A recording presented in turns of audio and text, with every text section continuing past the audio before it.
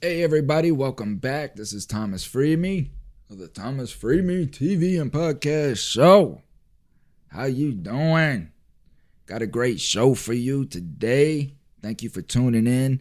Thank you, man, for all my subscribers, my listeners.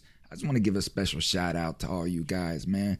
Everybody over there in all these different lands, Switzerland, Australia, China, Japan, all you guys, man. Giving you guys a big shout out. England, got a big shout out. Germany, big shout out. Thank you guys for tuning in. Thank you guys for subscribing to my Spotify. I love you guys. Get out, spread the word. Tell people, man, Thomas Freeme. Tell them in all your languages. I can't do it. I'm not even going to try to do it, but thank you. Anyhow, I do love you guys, man. At the end of the day, we're all human beings. And at the end of the day, we're all human beings who are just trying to find love, man. Dang. Ooh. I'm about to give up on this thing. Anyway, getting into today's discussion. Man, I brought back Miss Penny Pierce. Y'all remember Miss Penny Pierce? Did a couple shows with her in the past. You can go back and check those out on my Spotify as well. I believe I have those on my YouTube as well. But Penny Pierce, man, metaphysical giant, positive nature, home frequency, author of many books, but most importantly, the most life-changing book for me was Frequency. Frequency is a must-read for everybody who wants to get in tune with their emotions, wants to get in tune with self, man, wants to learn self, wants to understand how vibrations run everything and how you create vibrations. You are the vibrational creator. Very important to pay attention to your words, pay attention to self. So that's who the discussion is. And I brought in a dear friend of mine, Miss Courtney, who is she is a psychotherapist herself. And we top off the discussion, man, with unknown news. So Miss Penny Pierce gives us some news in the beginning. It runs for about 10 minutes. So I was gonna take a little bit out, but I decided just to leave the whole thing in there because some people may be going through these issues right as you're listening to this. So leave this in here for you. You know, I don't like to do a lot of editing. I like to keep myself original, uncut, unfiltered, natural conversations because that's what I feel human beings should be doing. So I just gather a couple intelligent human beings, put them together, and I just try to learn from these individuals through conversation. So that's all I do on the show here. And I appreciate you guys for tuning in for that. So, getting into the show. Enjoy. Please be safe. Be your best self. And if you have not already, please pick up a copy of my book, The Power of a Positive Mindset. Unleashing your potential for a successful re-entry. But it's not only re-entry from prison, it is re-entering from the state that you're in. It's leaving whatever state that you're in behind because you don't want it anymore. You're ready for change. It's my whole book is premised on that, changing your life and becoming your best self. So if you want to support, please do. Love the support. You can go to Amazon, just search Thomas Freeme, and all my stuff comes up. You can just search Thomas Freeme anywhere you go. Like the Muffin Man. That's what I say, man. Getting into the show. Y'all enjoy. Love you guys. Stay safe. So good morning, everybody. Miss Penny, how are you? I'm feeling a lot better, thank you. I had open heart surgery Oh my. in Okay. in March, Oh wow. and totally out of the blue, really weird. But I ended up being in the hospital for 3 weeks in the cardiac ICU, and um, Hmm. so but the recovery is like this. It's a long process, and you have to have a lot of patience, and I don't have it that much. Um, Yeah, you can't bend over, you can't reach up, you can't, you have to take your dishes and put them on the counter so that you don't, all these tricks about not wrecking the wound in the chest. It's still healing a lot, and it's been 5 months. Whoa. But yeah, but I'm in the rehab program now with the treadmills and Going. and they hook you up to a heart monitor and you get measured.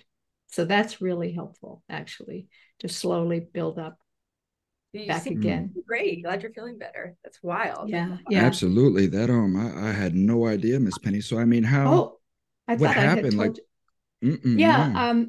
evidently, my mitral valve was not working right. And then that day, that morning, I had had a fast heartbeat during the night and I thought, I don't know what this is. And then in the morning, I was getting a bit winded doing my regular chores and stuff. And I thought, this is not right. And I looked up heart attack symptoms in women and all this. And then I called my brother-in-law, who is an excellent internist, and he said, get over to urgent care. Whoa. So I went over there at 8 a.m. and they sent me straight to the ER and they had admitted me. I'm like, wait, I have a dog at home, like, but yeah. And then I was just lucky the whole way through because my brother-in-law and sister they live in Denver, but they were visiting their daughter in Washington, D.C. So they could fly. She flew down immediately and was with me for a month. Oh, wow, that was really they wrecked their vacation plans, and I was like, oh my God, like, yeah. So anyway, then they send PTs and OTs to your house and give you exercises. I couldn't get up off the sofa. Oh, I could sit down, but I had to like push to get. I didn't have any strength in the lower part of my legs or body. So it takes a while to get back when you're just laying in a hospital bed for 3 weeks. Yeah. It's amazing. And I wasn't eating. I couldn't stand the food and I just didn't want to eat. And so I lost weight, which was fine, but I didn't have enough protein either. So there's and it's so interesting and how everything is interconnected. Like my body started really sucking energy to heal. And then I couldn't really, you do stuff at the computer very well. And I'm trying to edit a book and it's like my left brain didn't want to work. And so I was joking that I got addicted to that Below Deck Down Under or Below Deck Mediterranean show while I was in the hospital because I was awake all night, because they come in and take measurements. Oh, yeah. You can't sleep, and so but it's just mindless idiocy, and and yet some interesting lessons around psychology and narcissism and all kinds of things. Anyway, so I was doing that and being ashamed of myself, for not being more productive. That's a good show. I don't know what that's okay. Right? Sometimes you gotta watch that trash TV. Anyway, well, I mean, that's interesting. And if we can expound on that some, Miss Penny, because I think the world would like to know, like, as far as Miss Penny being the metaphysical giant that you are, like, what is your thought process through all that? How are you maintaining your spirit, your home frequency as you're going through a potential life-threatening situation like this? Right. And luckily I was in some kind of maybe this unconsciously self-imposed dream state. Like the day before I was having my hair cut, I was running around town and it was so sudden that I'm like, oh no, what's going on? And they said I had acute heart failure. And I'm like, what? Anyway, but I think I was like shielding myself from knowing too much because later, my brother-in-law was talking to the surgeon and the doctors, and he knows everything about all this stuff. And so then he and my sister, who was also a nutritionist who used to work in hospitals for a while, they were not telling me anything until afterwards. And they told me I had 2 transfusions during the surgery, and it went from 8:30 in the morning till 3:30 in the afternoon, and it was difficult. And then later, when I saw the cardiologist, he said, "Well, you're one of my more interesting patients." And I went, "What? Why?" And he said, "Well, your attitude is so amazing, Amen. And we don't see that very often. That here you are, you almost died twice, and now look at your healing." And I went, "I almost died twice?" Wow. Yeah. And then I started to hear from my sister and brother-in-law some of the more borderline type things that were happening. But anyway, so Really So long. it's almost 8 a.m. to 3 p.m. That's extensive. Oh my goodness. yeah. And but I feel like it's we were all probably waiting for this next expansion in our lives and our work. And, I knew something was coming, but I thought it would be more clients, more of what I had already known. So this was it. And it's like, I think I accessed a whole bunch of stuff that I'm still pretty unconscious about, but it's dribbling in Oh. little bits. And like was sitting on the sofa one day and I saw my life review like you do when you die. It was like this little Wow. film strip going off to the left in my past. And I could tune into every event that had happened to me and how it set the tone for the next ones and how amazingly engineered it all was. That's And then I thought, well, that is great, fabulous. Yeah. And I don't really care about it. It's like I just kind of, I could use it if I need to, but it's not who I am now. And there's new stuff, you know, it's like I didn't need the story, and it's sort of interesting because then I started hearing a lot of people talking about letting go of identity. And I thought, oh, okay, maybe that's a new step that's up for everybody right now, kind of, to like open up and be more by not having the finite limitations. Well, that's what I'm trying to teach these addicts out here, dealing with addiction, dealing with, the traumatic past that we have. Of course, Miss Penny, my traumatic past. And, Yeah. I've shared a lot of that with Miss Courtney, whom I'll properly introduce here shortly. But it's letting go of that past, knowing that that past was created out of other people's perceptions, other people's opinions, these things, and creating the identity of who you want moving forward from today. And in a sense, that's what I had to do in order to forgive myself for the atrocities that I was committing in my past by embracing versus, looking down on it in shame or anything like that, but just embracing it for what it was and understanding the fact that a lot of my actions were out of just misperceptions of myself that was put in there by other people. Yeah. And just that, but at this point right now, I'm responsible. I'm a grown adult and I'm responsible for my choices moving forward now. So it's like the blame stops here, and I'm responsible for that. So that's a lot of what I practice, with dealing with addiction and traumatic past and such. But Miss Penny, I am so blessed and happy that you're here with us today. Yeah. My goodness. Me too. I'm happy. I wasn't ready to go. Amen. The world needs you. We need you. The world needs you. This is Mrs. Courtney Cavall. She is our special guest today. I met Courtney through another dear friend of mine whom I'd like to probably set up a conversation with in the future, who is a pastor of a Methodist church that I have partnered with here in the town. And Miss Penny, we are doing huge things in this town.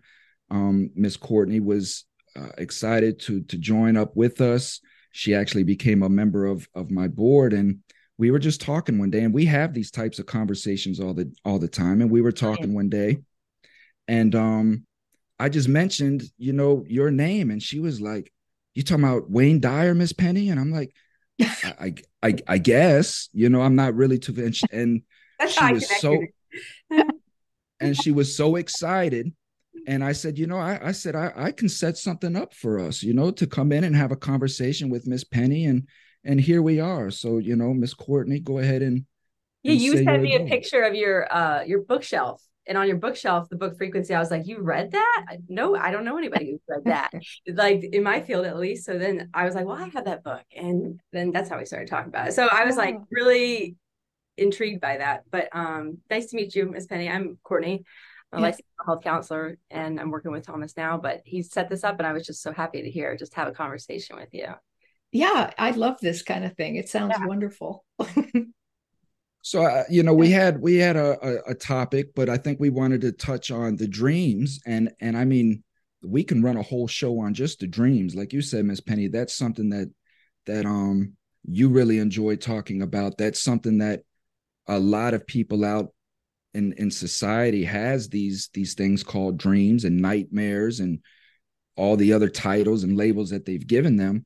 You and I have touched on dreams because I used to have some pretty violent dreams that while I was incarcerated. But yeah, Miss Courtney wanted to open up with I guess some particular dreams that she's had to see if we can touch on that some. So My dream that I had, is it okay if I ask?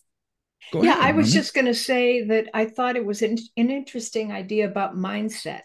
Yeah. And Mm-hmm. that can tie in so easily with dreams too, on how we Mm-hmm. interpret things. So let's be aware of kind of an overview of some bigger concepts too while we're looking at dreams. But I love interpreting dreams, so Oh, let's hear shoot. it. So I have a really reoccurring dream that I've had like throughout the years since I was a kid, probably, that I'm in, and it's super like traditional, but I'm in this like peaked castle, and it's like the left wing, and then I'm chased out by, I don't know, people with fire sticks, and I end up like going into the forest and hiding underneath the tree and get murdered in the dream. And I, I don't know where it's coming. It's coming, keeps coming back up over and over. You're hiding under a tree, Yes, yes, like in the forest and like in the woods, like so not. it's hidden, kind of hidden. Yes, yes, yes, Like, yes. okay, I'm just trying to picture the tree scene. It's Uh, underneath like the root of the tree. okay. Well, first of all, it feels like there's some karma involved, like past life memory That's involved. that's what I thought. Yeah, and yet it also feels like the murder part of it could be coming in from other lifetimes and fitting into the scenario that you're using in the dream. Okay. It might have been in that life, but it might have been several Yes, lives. that's what I that's what somebody told me years and years ago when I was having them. Mhm. But is there a way to like get it? Like, is there a reason it repeats like that? Like the dreams repeat like that? I think often when you die suddenly in a panic, terror, resistance, Yes, yes. and you're like maybe even starting to leave your body to get away from the pain or the shock, that you Yeah. don't complete the experience consciously of Mm-hmm. just transitioning and just leaving the body and saying, okay, now I'm out of the body, and having an easy transition. So it's like you kind of inhale and it gets stuck. Oh And wow. at that point, I think we often will work those things out in nightmares, or sudden remembrances, or having something work out even symbolically in the physical world where you see something else happen that reminds you of this subliminal thing. But I think that I mean I found out that I died in my last life of sleepwalking out a window, and falling. But I had, before that was revealed, I had constant dreams of falling out of trees, falling out of jumping cars, falling off of roads into crevasses, and all these things. And once I found out that that happened, I had one more dream of falling out of a tree in slow motion so I could track the stages of dying by falling. Oh First you wow. go, oh wow, oh no, that's I'm going to be fine, no, oh no, what, I'm Right. I'm going to Right. die, you know. And once I had that, it all went away. Really? Yeah. You track the stages, you said? Like, In that dream, I did. Yeah. Like it was wow. slow enough that you could feel what you go through, And you're like in conscious of it the whole seconds. time in the dream. Right. Right. And that was that. I mean, Miss Penny, that was my reoccurring dream. Wasn't the falling, but it was the storms, it was tornadoes. And this was in the Oh. midst of when I was battling my case in prison, and Mm-hmm. everything that was going on around me. I was losing my family. But these reoccurring dreams that I kept having was these, I would see thousands of tornadoes everywhere.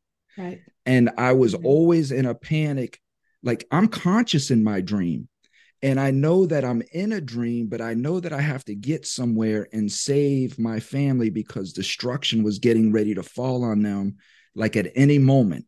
And in my dream, I'm cutting corners, I'm speeding, and there's tornadoes everywhere. And it kept reoccurring for years, Mm-hmm. until, like you said, the last time that I had it, everything just played in super slow motion. And it's like I understood that this reoccurring dream was a connection to what was happening in my life in the physical plane. Yeah. Yeah. And And and probably all the emotional stuff that came before all the physical actions, right? That probably you had those vortices of confusion and upset long before this acted out, sure, yeah. Yeah. So it's emotional body stuff too. Yeah. So Well, are you still having these dreams currently, Courtney?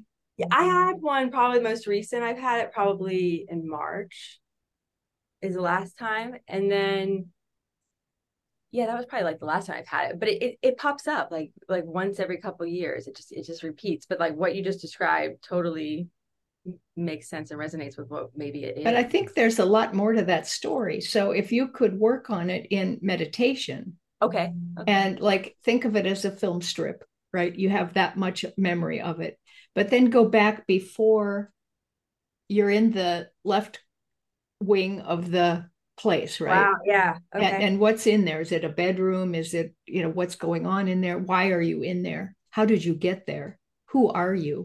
Try to like, oh, okay. Flesh it out. I will do that. I will do that. Yeah, I mean, just use your Wow. imagination and what Yeah. comes to you because that is where dreams come anyway. So might as well use your imagination. Yes, I will do that. I will definitely try that. That's a And really then feedback. go through the middle part and then and slow it down. Maybe when you go to where the tree trunk is, maybe there's a better place to go than that, Oh, wow. Okay. right? And then you can extend the dream and change it. Maybe you're at a vantage point where you can see who's coming to kill you and why. Why are they afraid of you? Why don't they want you around? Yeah, I Yeah. I can see that even as you're talking about it. So that's wild. Okay. I will definitely. Yeah. And then you'll get a lot of insight. And then you can kind of even go back and rework it again, but you can get a sense of the underpinnings. Okay. I will do that. I will definitely Yeah. try that. I like that the way you're describing like a movie reel. You kind of just stop it, like rewind Right. it, sort of Right. back. Right. That's cool. I will try that. Is it And go ahead. no, go ahead. Ask your question. I was just gonna say, is there it's about can maybe you tell me again, it's about trying to understand because you get caught in the past and you're like frozen in that moment in the history of it. You're frozen there and it's coming I to would think yours really feels like it's so specific to a time period and a kind of place yes. that it does feel like a real past life. Um, you Yeah. could take it symbolically, but depending on are you imprisoned in the Tower of London, or are you just a wife of a guy who's a It's lord prison. and is trying to control you and or something.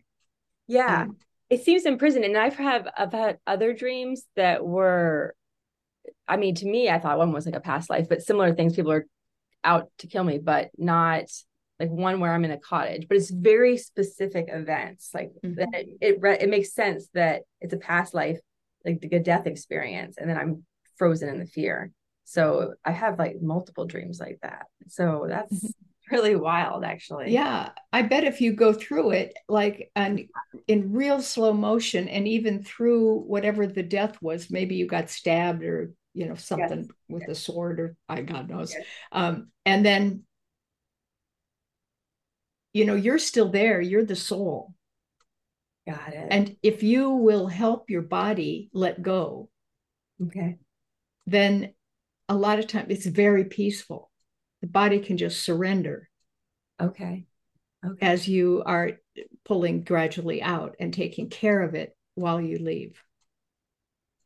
Wow. Okay. So Yeah. so Courtney, how conscious, like if you could remember, how conscious of you are you in the dream, or you just know that you're in this dream and you're stricken by fear because you kind of know what's going to happen, but like as the dream is progressing, are you really conscious in the dream? Are you telling yourself like this is just a dream? Let me see what's going on.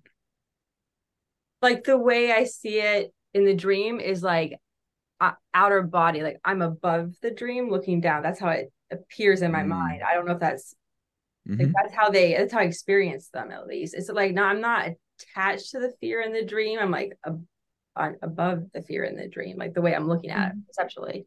Kind of Mhm. floating, or maybe Yeah. like watching Yeah. from a Yeah. perch somewhere. Like kind of floating above. That's the way. Yeah, because I'm looking down. It's like a scene, but it's like looking down. And that's the way they come out when I dream them too. It's like I'm And then not. when you Yes, yeah. But I and know then what when you you mean. say and then when you say that you get murdered, how did can you see the murder? How does that murder take I place? don't see it. Like it's like I don't like that part. I'm not. I don't know. I don't. It doesn't. I don't have a clear picture of it. Mm-hmm. Like I know it happens, but I don't have that clear picture on it.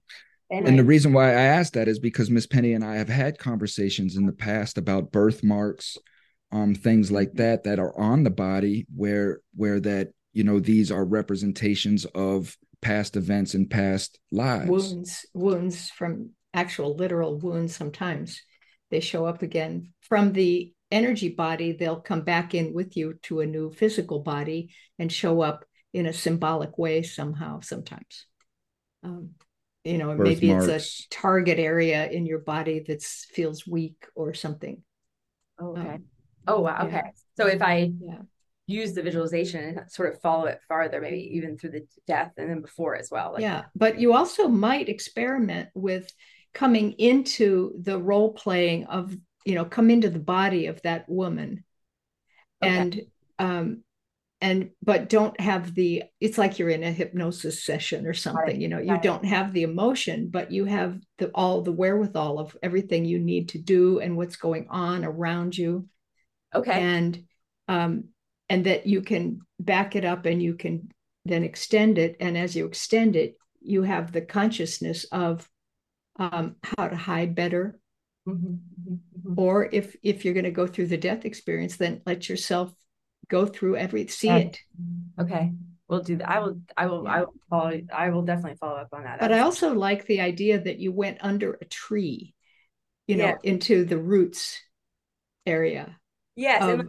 it's wild because even today, if I want to ground myself, I'll just go sit by a tree. Like that's how I ground Yeah, myself today, Mm. barefoot and yeah, just sit on it. And that's my simplest tool that I use. And yeah. I don't know if it's connected, but it seems like it is. I Well, mean, they are. I mean, look at, they're a perfect symbol of the branches go to the heaven and the roots go down to the core of the earth, and you're the middle.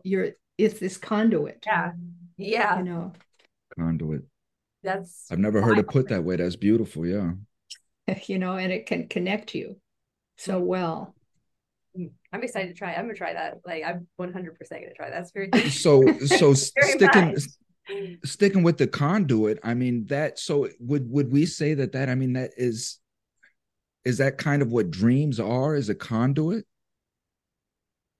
Uh, well, let's see. I think that they are, depending on what level you're dreaming at, their information, their guidance, their maybe the soul connecting into the, through the intuition into the personality. So I guess it's a conduit that way. Because I think a lot of I used to think dreams were just a reenactment of my day. You know what I mean? Or of such that I would have this crazy dream, and I would be like, man, what would give me some dream like that? Like, what did I do to have some dream like that? And I think a lot of people have that perception that dreams are just, events that happen in their physical life as is now. So if for the skeptic, how where does this come from, Miss Penny? Where if this is a dream of a past life, like we're talking about Miss Courtney's dream, possibly from ancient England somewhere in a cottage or something, how would this be in her brain now? Well, Where it's does that even not come so from? much in her conscious mind brain, but it's in the field, the energy body. Okay. Or I call it an inner blueprint kind of thing. It's something that was traumatic that got stored in the emotional body or the mental body or both. And then as you come back in a new lifetime, it comes back in with you, but then it needs to act out and materialize in a different way. And now you're probably more advanced, so you can allow yourself to see these things. Um, and they'll be in a different form. Like I know in one of my last lives, very close one, I died of tuberculosis Mm-hmm. and at a pretty young age. And in this life, I came in with really bad lung problems. I got pneumonia when I was 2 and chronic bronchitis until maybe I was around 14 or 15 and kind of grew out of it. But I didn't die from lung problems this time. Wow. It's more advanced. You've healed a lot, but you have the memory of, lung problems are about grief typically. Mm. So you've got some clearing, last remnants, of stuff to clear. And that's why I was asking Miss Courtney, like the consciousness of the actual murder, because I mean that's so essentially what you're saying, Miss Penny, is like the murderer comes up and let's just say he chops her leg off at the knee. Well, Miss Courtney has had knee problems, let's just say her whole life, unexplainably, just had pain in her knee without ever knowing where it come from, or maybe she grew a tumor in her knee or something of that neck. That's the type of connection that you're speaking about, right? Yes. Yeah. Yeah. It'll be an echo, you know. It makes sense. Can I ask, you said level you're dreaming at? Like, can I ask what did you mean by that? You said what level? It depends what level you're dreaming at. Oh, yeah.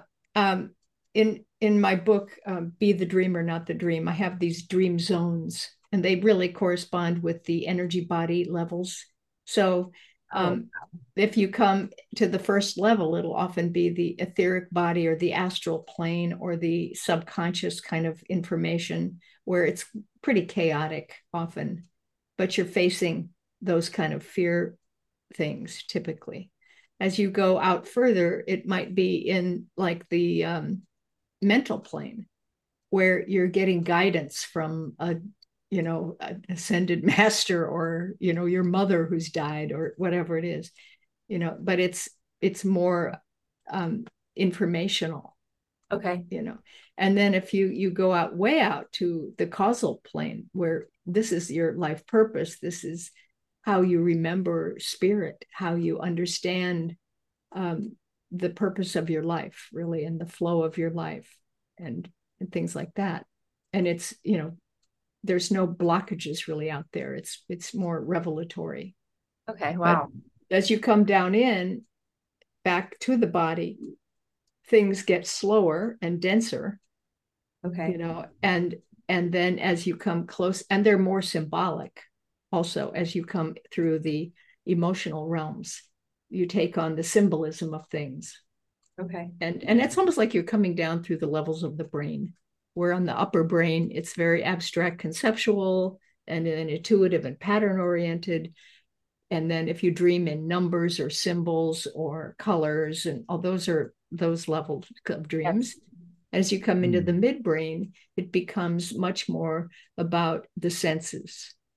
So the top level of the senses is visual. So you'll get an aha or a light bulb going off kind of thing, Wow. but a visual dream. And as it comes down more, it's, let's say, auditory and tactile. You get down closer and closer to the body, and the very bottom one is like taste and smell. So you may have those things happening in dreams as you're bringing the information back down. And then as you get to the reptile brain, you have fight or flight. Got it. Fear or safety. And you may get triggered there. Wow. I've never heard it described like that. Thank you. That's good. But I think that's how we go out and we come back in. We'd go through these levels of frequencies that are in our brain, in our whole emotional. I mean, the body has layers of frequencies as we go out. And I think too that all those frequencies are merged into one big ball. It's not so much like A, B, C, D, E. It's not linear. It's all like the spiritual realms in us now. Exactly. Right. And how I'm coming to be is understanding this earth, this planet that we're on, and everything in it, and how everything is connected, right? Because that's what I've really been pondering on, is we say that everything is connected, but how, and it's understanding that within this pressure, this ball that we're in is such a great amount of pressure, right? And the space that's between you and I, Miss Penny, you and I, Miss Courtney, is filled with all kinds of little atoms, little microbes, and all of these things that are all compressed together. So even though that there's the appearance of space between us, it's really not. And my interactions, my electricity, my vibrations is traveling through all of these little things that are pressed together. We are all connected in that way.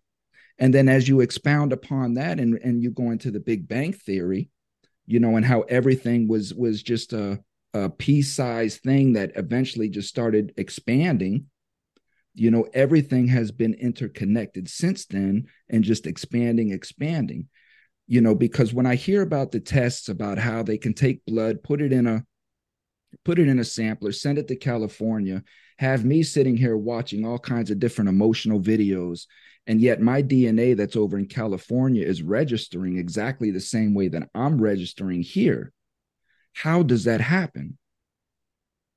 So it's understanding that my DNA, if I go and have lunch with Miss Penny and I give her a hug, this and that, and now I come back home and now I feel some kind of way, she may register that. Hit me with an email. Thomas, are you okay? I was just thinking about you, because something registered in her subconscious. My DNA started vibrating on her, within her. I think physics calls that quantum entanglement, where if they take two particles, they will always occur simultaneously in both things. And I think we are all connected that way, actually, if you can't even fathom that with our left brain, but that there's not just a little ball that has time and space in it with separations and gaps. That's right. It's one huge, I just call it my sphere or my ball, and inside of it are all the frequencies, every possibility in the imaginal realm, collective consciousness. We've all probably been everything or done everything in our lives, or even if we haven't, we're so connected with other people who have done it that it could be ours. So there's nothing foreign, there's nothing separate, there's really no outside world. And when you start to feel into that spiritual reality where everything exists in the moment, interconnected, really not even connected, because that means linear. This is not linear. Everything contains everything else. That's holographic, right? And so that's the new reality that's coming in, where we get it, that I am everything, I contain everything, I know it all. But you have to tune in with your left brain to actually describe it. But in your right brain, you're all part of it, and being influenced by it all, and you're influencing it all. I always say I get the ideas I do because some other people or beings want me to have this insight, let's say, so that I can say it out loud to somebody, and then other people will get it and use it and do the thing they need to do to get other people to have the thing they need to, it's just like so interconnected. It's a wild way. It's all which is why I think on the physical plane, you have entities that have been trying so hard for all of these years, thousands of years, to suppress that right side mentality, that right thinking mentality, to suppress our subconscious, because they know the power that wields, just like you described. So as long as we're staying in the physical form, which we can kind of segue into that now, bring our listeners back into the physical form, as we stay within that physical form, because we're born into the flesh, right? As the physical form, the physical brain, this has to evolve, in my opinion, into that spiritual sense. That physical brain has to, at some point, come in contact with that spiritual sense for the physical body to accept it, to say that there's more than just physical. There's more than just to what I see. Mm-hmm. When I was in prison, and I used to sit here, and one of the greatest books, and I'll tell you, Miss Penny, it was one of the hardest books for me to read, was the works of Plato. Just for me to even understand what they were saying, I had to force myself. I could only read like a paragraph, and my brain would be exhausted from trying to decipher what they were talking about. So this was practice for me. But I was so intrigued in these conversations that these people were having, and a time where they had no explanation, they had no Google, they had none of this stuff. They're just these philosophers are just sitting around, and they're like, what is the eyeball? What is the function of the eye? What does the eye do? How does it see? How does this color? Where? And they're just having these in-depth conversations that taught me how to just break things down to that sense, to give such a full understanding. And I'm just getting to the point to where I'm understanding that each day, like you say, in the moment, right? Each day that I wake up is a whole new life. This is a whole new life, a whole new universe, because tomorrow could be completely different if I even get up tomorrow. So it's understanding that today is the most important day of my life, because yesterday is gone. It doesn't matter. All yesterday is wisdom, and tomorrow is unknown, right? So it's understanding that today is the most important day for me to make my decisions, make my changes, and make the best out of today, because this could be it. Yeah. I think about things. Yeah, absolutely. I that's well said, Thomas. Really, it really is. Yeah. So when we get into some of the chaos that we have, Miss Penny, that we're seeing today, my goodness, how are you keeping your energy the way that you are in today's events? But when we see this and we see everything going on, it's like, at what point does a human mind start to understand, like, you are the detriment, you are the chaos? How does that human mind transform into the spiritual? For me, it took utter chaos. It took me losing everything that I had. It took me everything, to finally realize that my thought process is what was getting me here. My thought process created all of this, like in all our past shows. When I started looking around and I started seeing that my choices, my thought process created everything, which is something that I teach people today. If you truly want to know how your thought process is, just take a look around at your house. If your house is a cluttered mess, your thought process is a cluttered mess. Because we create what is in our brain. What we see in our brain, we create around us without even knowing that we're doing that. And that's because they're not really separated. There's no outside world. Yeah, there you go. You see, so what you're having in your mind is a higher frequency of what you're having in your house, which is a slightly more physical, lower frequency. And they're not good or bad frequencies. Right. They're just different ways of experiencing things. And you can, like, when somebody dies, I don't feel like they're gone. I just, like, you can raise your frequency up to kind of tune into where they are and then talk to them. Yes, yeah, I agree with that 100%. They're not gone. They're not gone. They're here with us. Yes, it's just you can't see, maybe with the visual eye. Yeah, and maybe if you tune into the tree and go to slightly down into what it's, or a plant, in a house plant or something, what do you need? Go in, I'm thirsty, or whatever. And you can probably, that's how they discovered medicines in the past. The shamans tuned in and went into the plants and talked to them and got ideas about how they work, and Wow. like cooperation, mutual support. But then you pick the plants with honor and respect, and love, or else the energy doesn't translate very well, right? So that way of being, I think, is really important too. And yeah, but I think a whole lot of it has to do with realizing that the spiritual world is already inside of us. It's not up there somewhere. And that there is an acceleration going on the planet that has been happening for a long time, but recently, in our lifetimes, it's like going, like really into higher frequency spirals. When one wave comes in, and an acceleration wave, sometimes it feels really uncomfortable, and you kind of, either go out of your body, or you have to take a nap or something, so you can let your body adjust itself to this new way of functioning.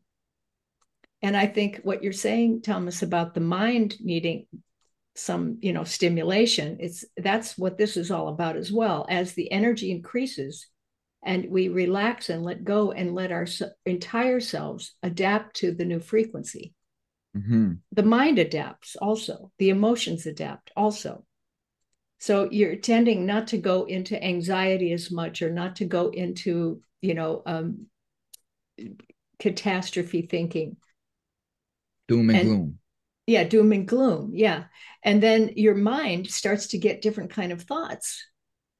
Oh, it could be like, maybe it works like this, and you start to have a different kind of worldview or cosmology view or mindset again, and then that starts to be, you start using that, and it proves out to work like you did, and then you get more, because I think we're remembering who we really are.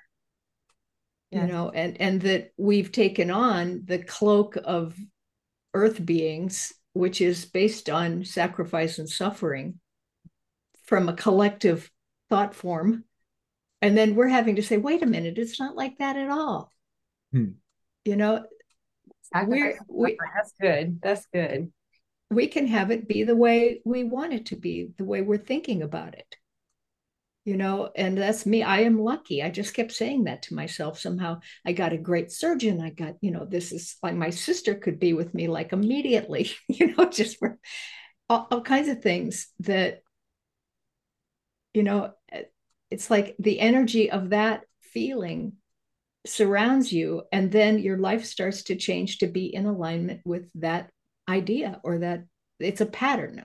It's really a pattern of consciousness.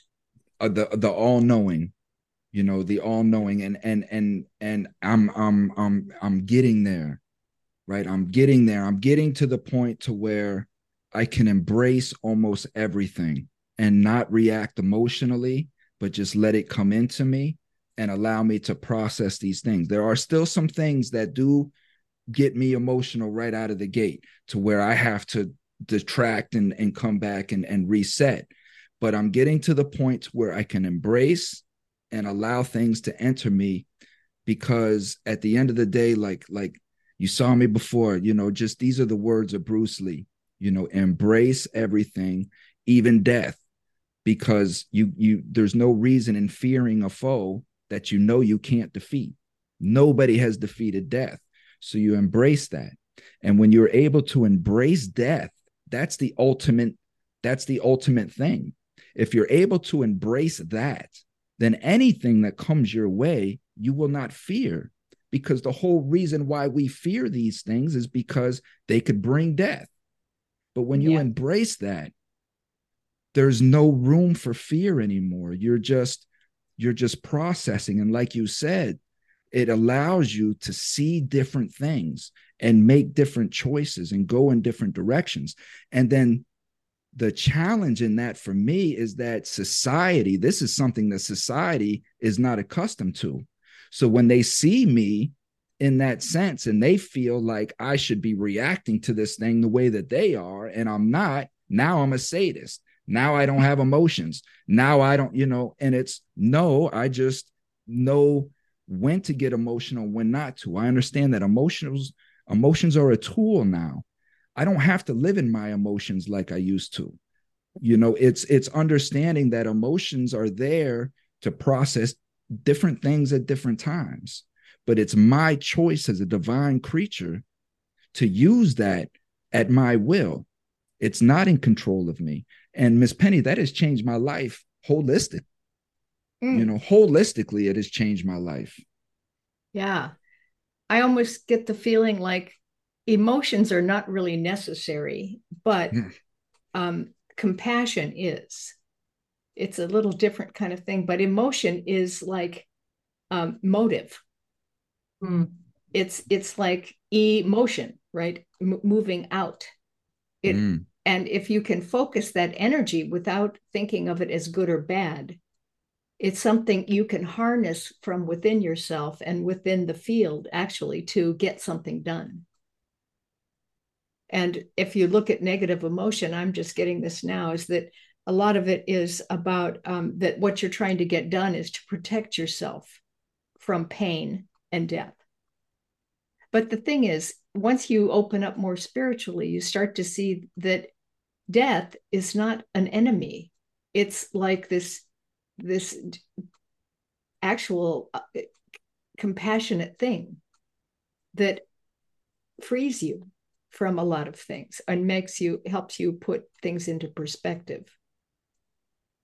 I remember when my father died suddenly, and he had, in this last years, he'd been very bitter and angry, and it was hard to talk to him. And he died alone, and they didn't find him for 4 days. Anyway, so I went into my trance state, and I decided I was going to go through his body with him and see what happened to him. So I went in, and he was sitting in a chair, and he just went unconscious, and then he left the body, and he was so amazed that everybody he knew was around him, that he wasn't alone. And there were a lot of other insights like that. But what the amazing thing I felt was he left a lot of the bitterness in the body, that the body was holding it. And the cycle of it repeating was causing him to continue to be bitter and negative. And of course, that affected his heart, and whatever happened to him.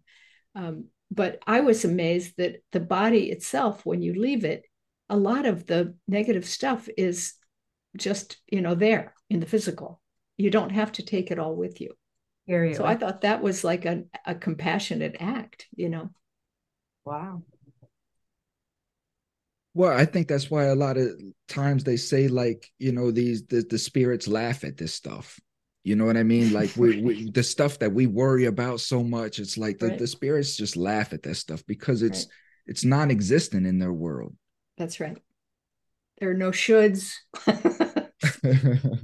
Yeah, no ifs. What if? What if? No, there's none of that. Right. It's so in these relationships where you have individuals who are locked up emotionally, stressed out, maybe it's over these physical things. Again, we're at the end of the day, we're living a capitalistic economy, and we understand that capitalism creates labels and stigma.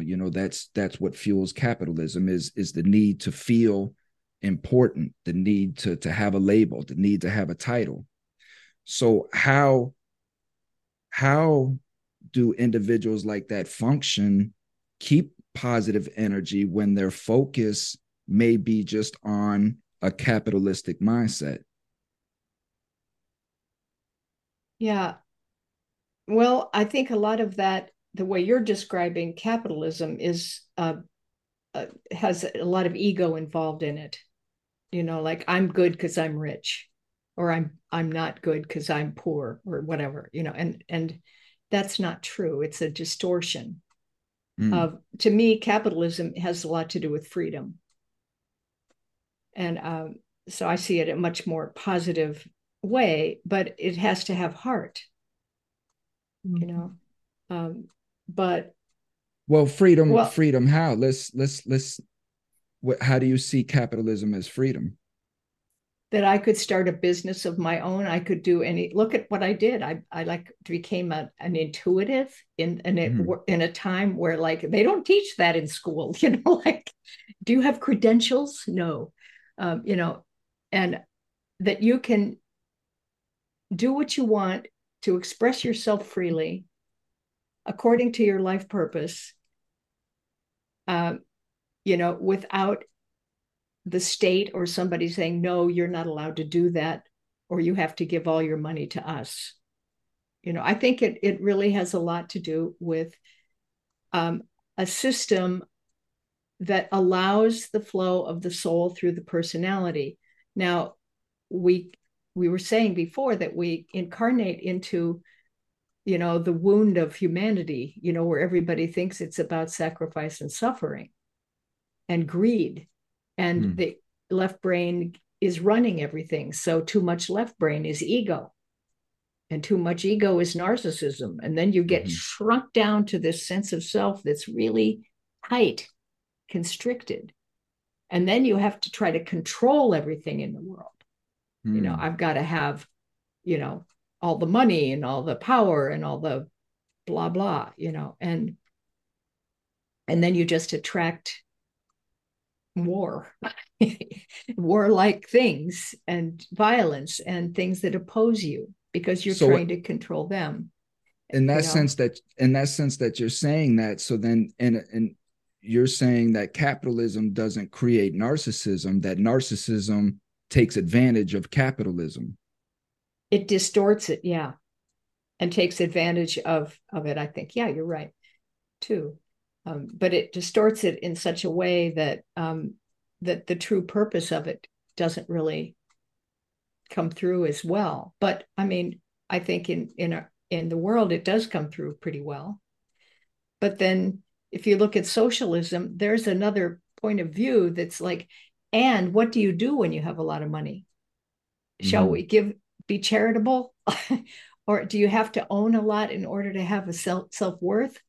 Or can you help each other? Is there a mutual inclusion in terms of provision in some way?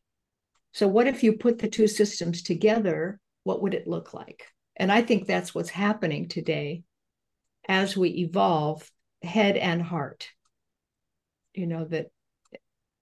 I think that, I mean, that, I think what that was a lot of what my past relationship was that we've gone over, you know, with the toxicity that I was in was just like you just said, a clash of a socialistic mindset and a capitalistic mindset, me being the entrepreneur and her coming from, you know, being raised essentially in Canada, you know, under the regime that she was raised under, and having that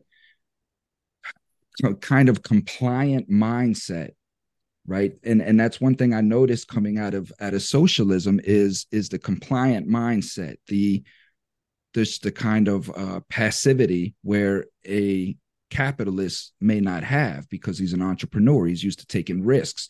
He don't have compliancy. He's used to going outside of the box. And I think that when you get these two together, it causes chaos. What do you think, Courtney? You haven't talked What very two? What much. two? No, I haven't. Yeah. Get what two together, Thomas? What two? What do you mean? The compliant mindset and the capitalist mindset, the free thinking, the free thinker. So coming from uh the compliant state to where I agree with everything. I'm passive. I'm not willing to rock the boat. I'm not willing to take those chances. I listen to what the police tell me because it's the police, and you know, versus the free thinker, the one that's willing to go out and take the risks, throw all the money on a business, um speak back against the cops and say, you know, you're violating my rights or whatever it is. How Because we'll have unions formed under that, you know, we'll have relationships formed under that, where you have a compliant mindset versus a free thinker who forms a relationship. And I think that is what I formed in my last relationship, where she just wanted me to forget about my past, do what I was told, get along with society, and reap the benefits of corporate life from falling in that structure, versus building my own nonprofit, doing my own thing, and fighting against the structure. Maybe it's more like about learning to be in cooperation together, because I think they like things coexist together. There's not you're not always going to be like standing your ground or pushing back. It's all not always necessary. Like if a police officer wants to talk to me, I stop and I go talk to him. You do too. It's not because you've been arrested per se, but just what you do. So more cooperation, and I think it would be helpful because you don't have to be so dismissive. Like they can blend, but it takes cooperation. Does that make sense? Mm-hmm. Yeah. So I think one thing that comes to mind is that when you have extremes like that, they're both dealing with the same inner problem, but in two different ways. You know, and so I think that there's a feeling of maybe it's helplessness or something. I'm not sure exactly, but the one way of being compliant is, well, I can't do it by myself, so I'll be safe by doing it the way, you know, things are supposed to be and follow the rules. And then the free thinker individualist is like, I feel, you know, insecure, but I'm going to overcome that by doing the opposite thing, by taking chances and going out and fighting and, you know, like that. But the two, they look opposite, but they're really, if you go to the core problem and fix that, then people start shifting and coming, I think, more into it, an inner harmony that's not so extreme. Does that make sense? It's like, absolutely. And that's kind of what I'm bringing out. So what would that inner core be? Would that inner core be the, you know, the as Courtney was saying, the communication between each other, the understanding, the embracing of understanding the different mindsets, maybe you coming from what some would call a privileged background, and me not coming from a privileged background, and the different thought patterns in that, you know, understanding that that is what's causing chaos within this relationship, and embracing that some kind of way. Well, my thoughts, and you can chime in, Courtney, on what you think, but I kind of feel like there's at the core is kind of like victim dominator patterns. Mm-hmm. And the helplessness thing is more like, I've been a victim before. Maybe it's a past life thing. People didn't see me. I didn't get to do what I do. I've been punished for speaking truth to power. And so I'm going to toe the line, and then I'll be safe. And so that's more the victim stance, as you know, the pro victim. But the counter victim, or whatever you would call it, is like, I'm going to do what I want anyway this time around. You know, I'm going to get out there and do it. And if they come and tell me something, I'm just going to fight them, you know, or I'll overcome it. And so this ends up becoming more dominator pattern. Mm. But I feel like, Thomas, you are working to integrate. You don't want to be the dominator, not with that fear mindset or, you know, like danger mindset, but you had to go there to look at it. And then you come back and say, I can be independent. I can be a free thinker. I don't have to dominate anybody. I can, you know, come from love. And then the dominator becomes the innovator, or, you know, other things, you know, the influencer, but not that you have to, you know, like a dictator saying that all of my people have to agree with me. Right. That kind of thing. And then the more passive side, has to really start to understand that I don't like this reality that I'm creating for myself. It's not very active or fun, and I'm not getting to feel who I really am or what I can be. And So so they need to wake up. But I think there's another situation where a victim can come together with a person who's pretty evolved and doesn't have the victim pattern anymore, and who's fairly comfortable, can have money if they need money and whatever. And then the victim still can play the victim role, except that it's pushing against something that isn't really there. yeah. And at that point, that's a whole other kind of energetic situation or problem to be solved. So is it more about the independent mindset, like learning to be more independent thinker, more of a free thinker, and just going with that flow as it leads you? Yeah. Well, you mean how to get it to happen more? Yes. Yeah. How to start to incorporate that. Um, I think we have to get in the habit of asking ourselves leading questions. Yeah, I got you. Like, you know what I mean? Like, is this is this satisfying? Am I enjoying myself? Do I have pleasure in these things?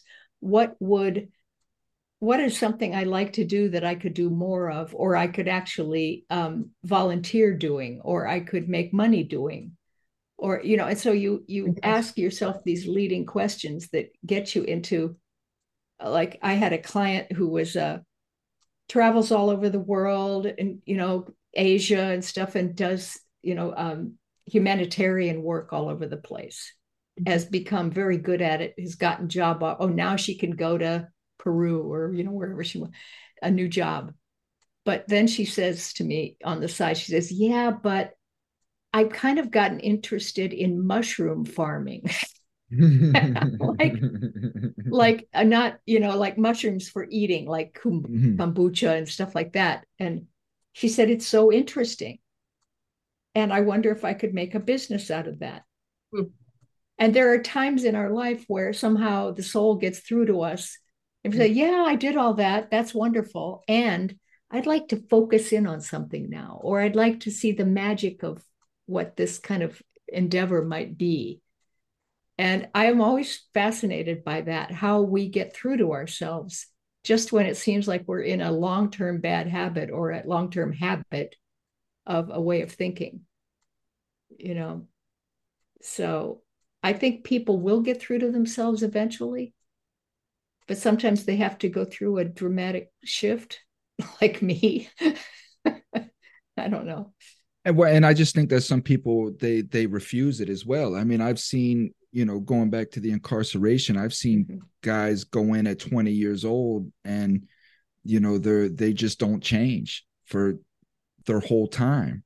They refuse to look at themselves or their actions in any kind of way. And like you use the word victim, and Courtney and I have had lengthy discussions on victimization and things of that nature, especially coming from the poor community, because poor people have the tendency to victimize themselves into situations versus getting themselves out. So at what point, my question is, at what point does your experience become victimization versus your experience? I mean, if I'm sitting here saying, listen, this is what happened to me and this is why I'm in the position I'm in, that's just the factual events of what happened.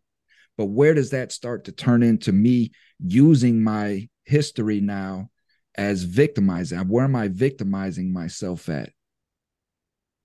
Yeah. Well, okay, let me see. I think that if you've been victimized for real in the physical world and in the emotional world, the experience of suffering and pain. You definitely know that. But if you identify with that and make it be your whole persona, you use that to dominate others. It's the shadow side of dominators. Oh. Right? I mean, because look at, Yeah. people who are in the public eye when they can be dominators, but then they act like a victim, and then they get everybody to feel sorry for them, and then they get their way anyway. Will Smith and Chris Rock. I don't know who it but so it depends how you use what you do with the victimization, where you can say it hurt, and so I'm going to carry that hurt with me, and I'm going to use it to get what I want now, one way or another. Or you can say, yes, I know it very well, and I know a way out of it. I've learned to get out of it. I don't identify with it. And so then you can help others do the same thing. Now you're using it as a tool for something positive, which is what you're doing, Thomas. And so you're not identifying with it as, a hurt person, as a victim. You've gone beyond that. So you don't have to fight anybody or be the hero for anybody. You can allow the other forces like compassion and clarity to just be in your field. And then people get that. They start to go, oh, well, maybe it could be like that, or they plant seeds, and then people start to shift. But I think also because of the acceleration on the planet now, that very fast healing is possible, like openings, turnarounds, revelations, things get through to you. You get through to yourself. You're the soul. I'm here now in this body. I'm making this whole thing. I did my heart thing for a reason. It wasn't on my own personality's radar screen at all, but it was a surprise to help me wake up to something else and get rewired or whatever. So everything's evolutionary. But yeah, I think that not identifying with either the dominator role or the victim role is important. So, very well said. Courtney, you want to add anything to that? Oh, it was actually, I learned something just from Miss Penny, so thank you. Yeah, but that was good. I don't have anything to add. I feel like that's the point. So you spoke on a couple things, Miss Penny, that again, I had just brought into Miss Courtney Seifert not too long ago. We were talking about it, but in the awakening that's going on, the enlightenment, this fast turnaround, as you say, and a lot of people, and I keep telling them, I tell them on my TikTok, on my podcast, the age of Aquarius. You have to understand the time, the eon of time that we moved in and what is going on. So can you help me elaborate? Because I don't think I did a very good job with Miss Courtney, but help me elaborate the importance of this age of Aquarius and this time that we're in and why we are seeing the things that we're seeing. Thomas, I had never heard that before when you explained it to me. So that was news. That was new to me. You explained, I mean, I didn't understand it fully, but that was just totally new to me when you told me that the other night. Sorry. Go ahead. Well, I think it's Aquarius has certain tendencies, but I've just been calling it the shift from the information age to the intuition age. That we're so used to, and it was the industrial age before that, which was physical. The information age is mental. The intuition age is spiritual. So we're coming into a whole new way of perceiving things that isn't linear anymore. It's holographic and all at once, spherical and all at once. There's no like past, present, future. There's no inside, outside. It's all one thing contained together in a present moment. And it's like mind-blowing when you start to get into that kind of mindset is really what we're talking about with your theme. And it is, I live inside a huge ball. I'm the center point of a huge ball. Everything exists inside my ball. And there actually is no outside ball. That's just an imaginary sort of filmy boundary, because I can expand it and include more if I want, or shrink it and include less, depending on what focus I want. It's like a zoom lens on a telescope. you know. And but everything really is, the whole unified field is me and you, if we want to go way out, you know. Right. And so I don't have to stretch really far to get to know something, because I just assume it's already in me. And so I'm going to ask for it, and then I'm going to wait a second, and it appears, because I don't have to struggle for things. I just have to place attention on them, and they come to me. They open up, and it's to us. It's not just to me, but you know. But attention is the key skill. Place attention on something, keep it focused there in a loving way, and that thing will materialize. Take attention out of it.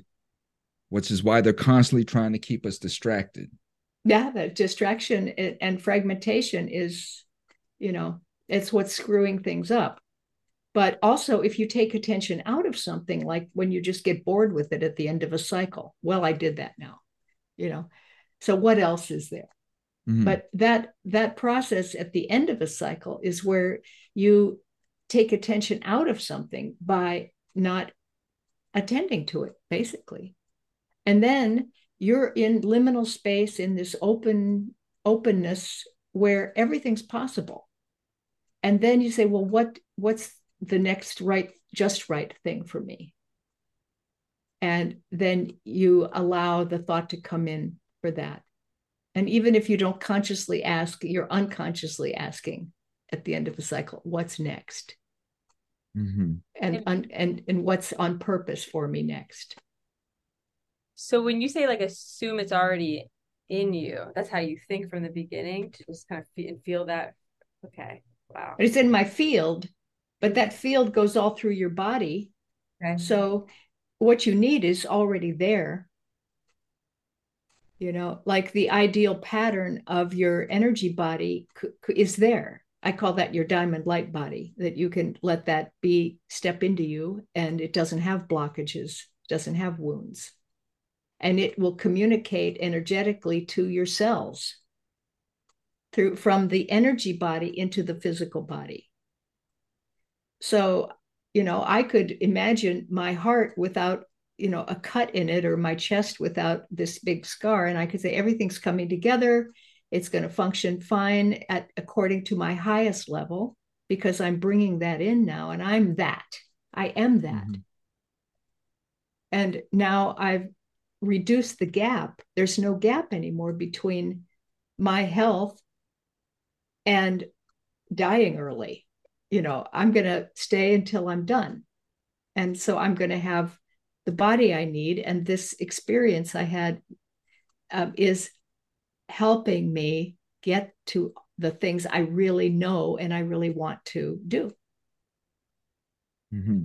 I don't know if I strayed off purpose on that one, but no, I mean, and the diamond light, I mean, that's the diamond light is I remember that, and I still use that today, when even if I have something going on inside of my body that I don't really know what it is, you know, a pain in my knee or anything of that nature, I'll meditate on that, and just like you had told me to do, just picture that diamond light just transversing through your body, see the inside of your body, you know, be the light inside of your body, go to see what's going on, just picture it in your mind and connect. Because me as you know, a semi bodybuilder at one point, working out, that is one of the key elements of building muscle mass, is connecting your brain to your muscle.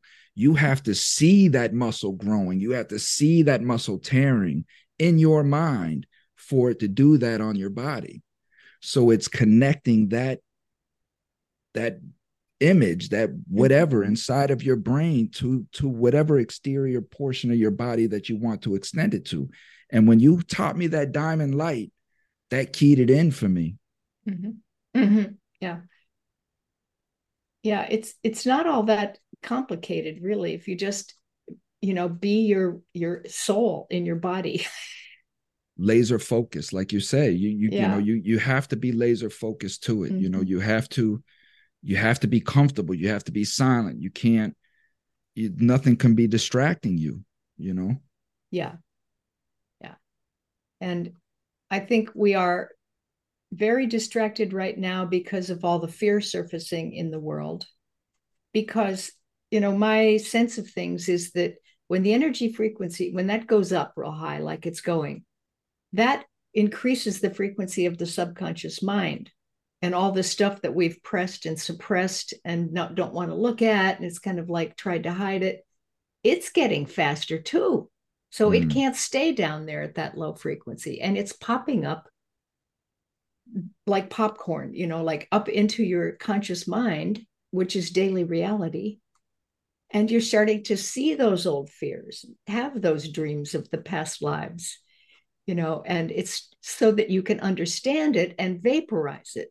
Like, I don't need to hold it to myself as identity now.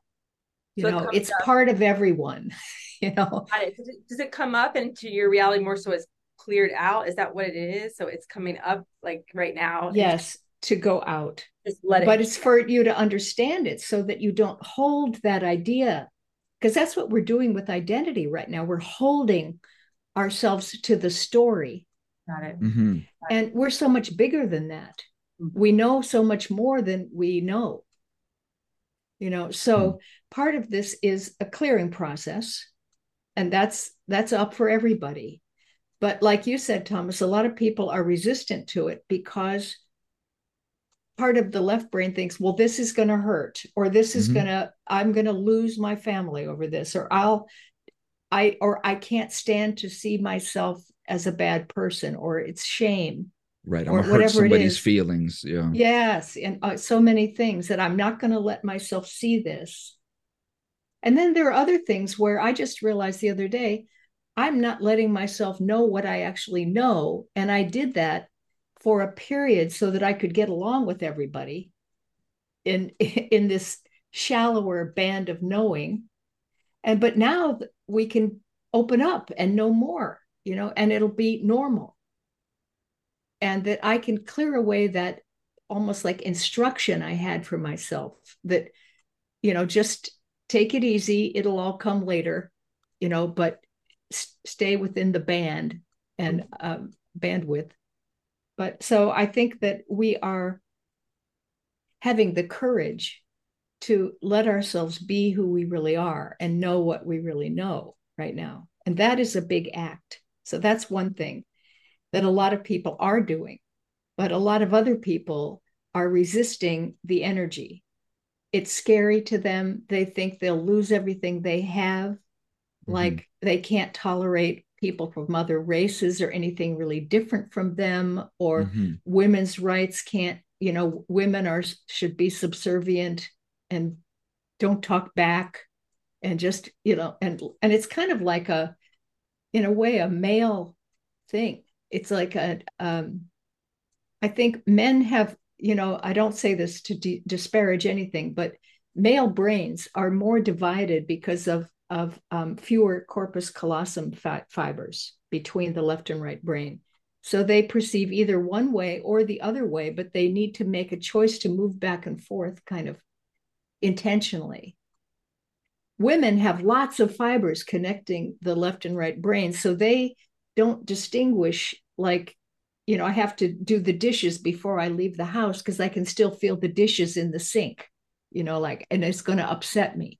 So, there's no like real segmentation for women a lot of times. So, but with men, that segmentation makes them go a lot into the left brain and be about, let's get the job done. Here's the rules. This is the way it's done. And here's who I am. And, those kinds of very finite definitions. And once that's locked in and it becomes a belief system, then it can become easily ego and narcissism and domination. And I'm seeing that a lot. The dominator victim patterns are now being exorcised, into the world so that we can start to clear that. That's a polarity that we don't need anymore, that we want to merge together things that seem so extreme, like we talked about before. And so we're really in that process of societally clearing the subconscious mind of society. Right. right? And the atrocities of it. Right. I mean, Right. And the old, beliefs about, women should know their place and children should speak when spoken to, and, whatever, all these things that are so antiquated at this point. So that's it's creating a great sense of fragmentation and extremism between the people who want the old way to just stay the way it is and people who are already into the new consciousness.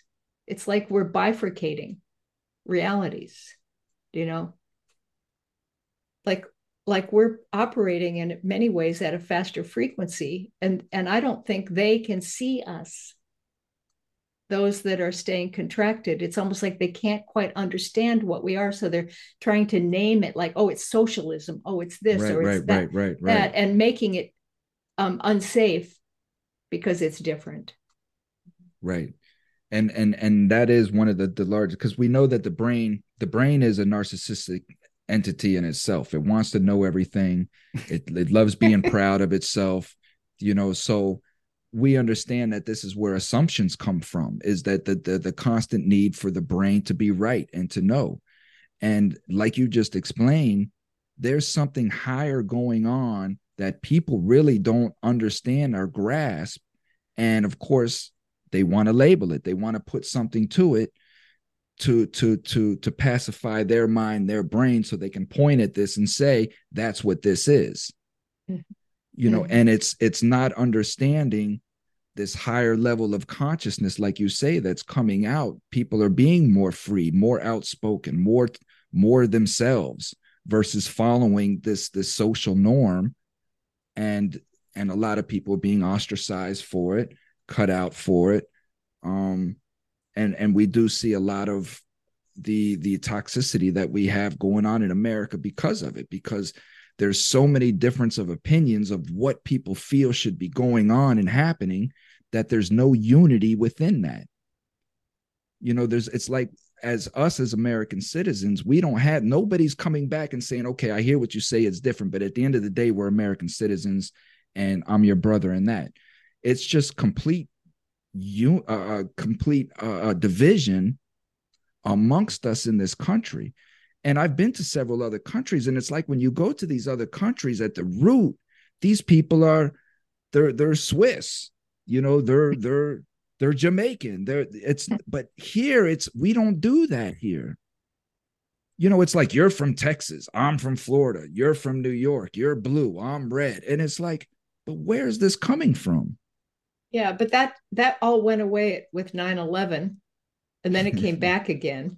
But the unity that we feel is Absolutely. often around war or, danger, that we come together to unify and stay safe. But there's a different kind now, where we're coming together in mutually supportive endeavors, which I think young people are really getting that. There's like egoless companies starting to form, where it's group mind happening. Everybody supports everybody else, and you have something you're good at and you contribute that, and then they help you. And it's more of a model of the way spirit actually works. I'm seeing that coming in more. I don't know if you are, Courtney, in your work.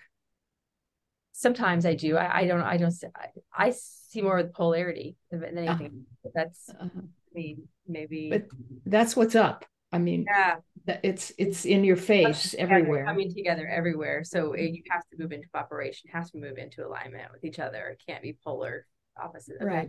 Wow. And I think we have to sense that this is something that's arising to be set free. Okay. But meanwhile, the ego does not want to die. It doesn't want to surrender. It's right. Really, there's a wonderful book called The Master and His Emissary by Ian McGilchrist that talks about the right brain is actually the master. It is the doorway into the all-knowing, into everything that you need, and the soul and spirit. And the left brain is what makes sense out of it or describes it. It's more the servant. It's not the boss. And we have it backwards, and so we're learning to become intuitive and to work with the non-physical, invisible realms as reality. Mm-hmm. It's like the invisible creates the visible.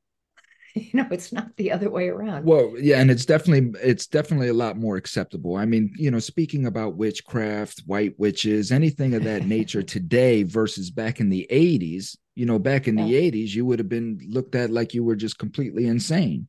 But people are actually entertaining these conversations. You're seeing it on YouTube, you're seeing it everywhere. People are definitely becoming more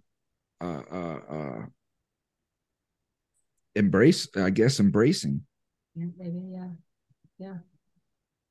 yeah. And so I think that a lot of people are really scared. People I know that are spiritual who don't really understand where things are going. They're really scared about what's happening in politics. What if this happens?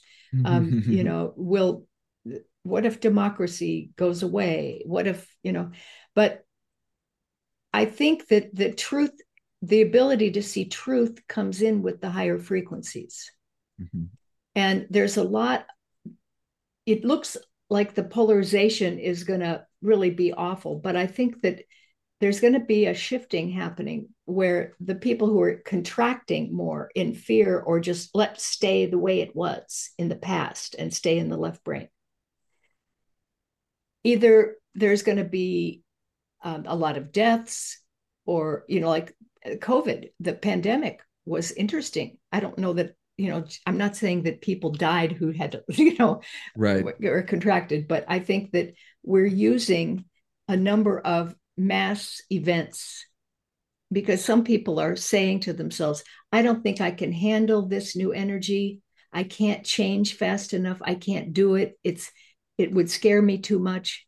And so they may choose to leave and then come back in again when they've got a better perspective, and I don't see that as tragic because I see that more as a compassionate act of that they get what they need in order to evolve.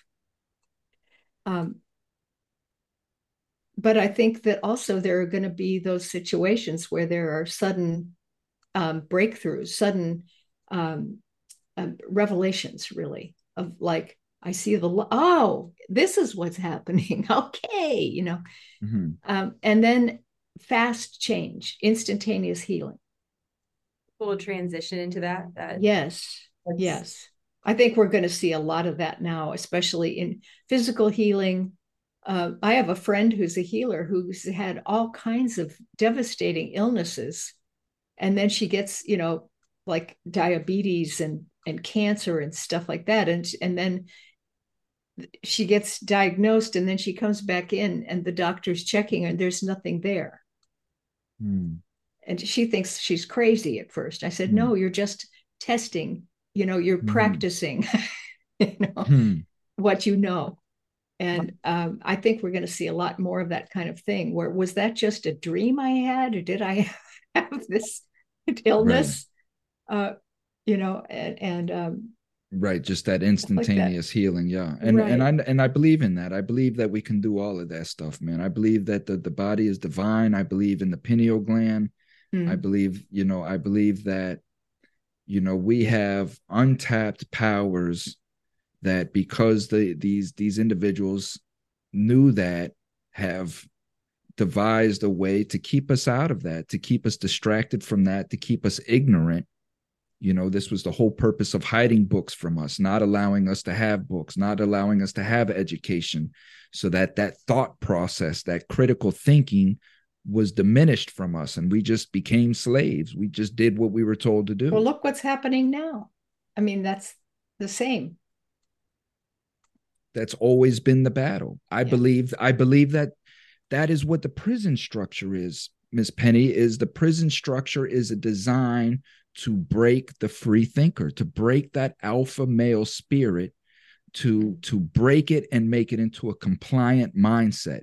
And then once you agree, once you follow the rules, once you do as you're told, then you can go in front of a parole commission. Then you can be released from that commission, but then you're still on probation, who's going to oversee you to make sure that you still have that compliant mindset. Right. Yeah. Instead of turning an active male energy into leaders, Right. right? That is Into, exactly right. yeah. And why the military drafts at 18 years old, because that full brain has not been produced. Right. They could still break that mentality, form it into the compliant mindset to Yeah. make them into killers. So that when we say, go to this country, raid this country, and kill all these people, they don't question that. Because it works. It's been around for so long. I mean, what, and then how do you build a new system, or how do you have a new integrated thinking system? I think that's like difficult to move towards at times. What are you seeing in your work, Courtney? What kind of themes? I mean, I see more like people playing out their narratives, I guess, than anything else, and just like the victim mindset playing out just much quicker on a much more rapid. Like how you said, I mean, that's happening with the patients, but people are seem to be coming to the awareness that they can do it by themselves, like, and they can do it independently. Like with my patients, I mean, I see that frequently, like quicker, faster, like things are getting, people are getting, they're getting answers quicker. But maybe it's just because they're more open to it too. It's not right now. That's what it seems like. Well, it must be that they're adapting to the energy then. Yeah. Yes. You know, that, and even if they're in therapy and counseling, they're trying to improve themselves and trying to clear themselves. Yeah. But yeah, I've noticed. Do you see it? I imagine with your work. I do, and like I said, I see a lot of people who are becoming conscious of the idea that I don't want this much identity, or like I'm bigger than that. Like there's people are starting to get that. Yes. Yeah, amen. Well, this has been a wonderful conversation, as I knew it would be. I mean, it just ran around for a lot of topics. It's good. Yeah. And that's why I just love, again, like we're talking about, just this free thought, this free conversation, just to explore different depths of what's going on in America, what's going on in the world, and touch on each of them, and hopefully enlighten individuals out there to maybe some of the toxicities that they're bringing into their own lives. I had to realize that within myself.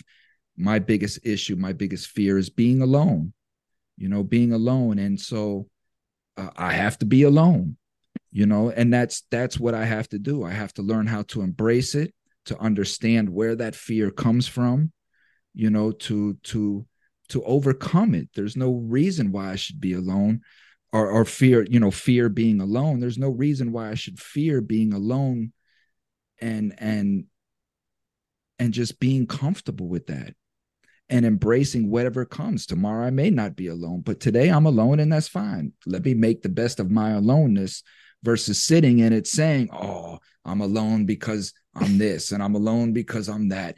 And, so it's coming into that, understanding our own toxicities, embracing them, not running from them, not, as Courtney says, victimizing them, but in just embracing them as for what they are, understanding this could be something coming from a past life.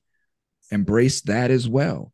Don't run from, oh, that's just crazy talk. Embrace that, understand it, and maybe, some of our listeners' lives can change, so that I think that we touched on all of that. This was a great conversation. I just want to say too that what popped into my mind when you said, like, I'm afraid to be alone, because I do hear that from a number of people who want relationships all the time. But I think the thing that you're afraid of happening is probably the thing you need to clear something, or to regain part of your wisdom or knowledge. It's the very thing. It's that thing. That thing. Well, Miss Penny, I'm blessed. I really am happy that you're here. You appear to be healthy, healing, as you're talking about this fast healing. Yep. And I look forward to our next conversation. I really do. And I'm glad that Miss Courtney came on. The next one, maybe we can have Miss Courtney on again, and we'll bring the pastor on, and Pastor Jennifer. And she's a fireball herself. We're all working together. Very intelligent, very, very experienced in life.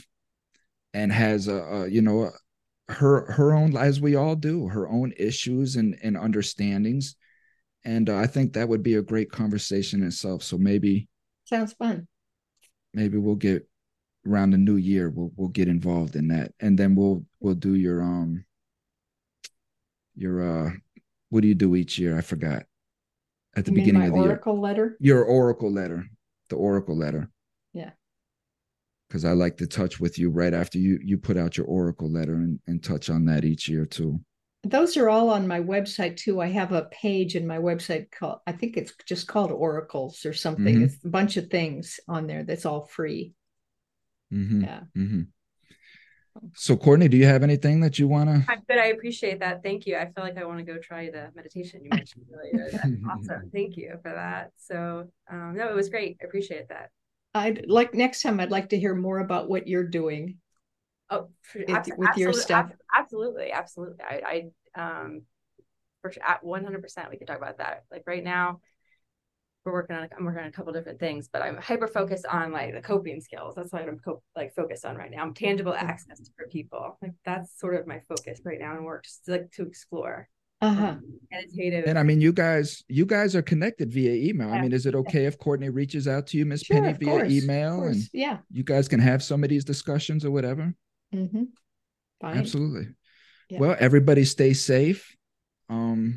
Courtney, I guess I'll connect with you afterwards and get this from you so I can start working on that. And everybody just stay blessed. Finish out the year. I pray that everybody stay safe, stay sound, and your just energy levels stay high, resonate. And again, my message is always just protect your community, stay conscious, turn off your TVs, turn off your radios, get into what's going around you, get out of your house, walk outside barefooted, feel your feet on the ground, get connected, and you will instantly start to feel your spirits rejuvenate. So I mean, that's my message. That's my parting message. Thank you.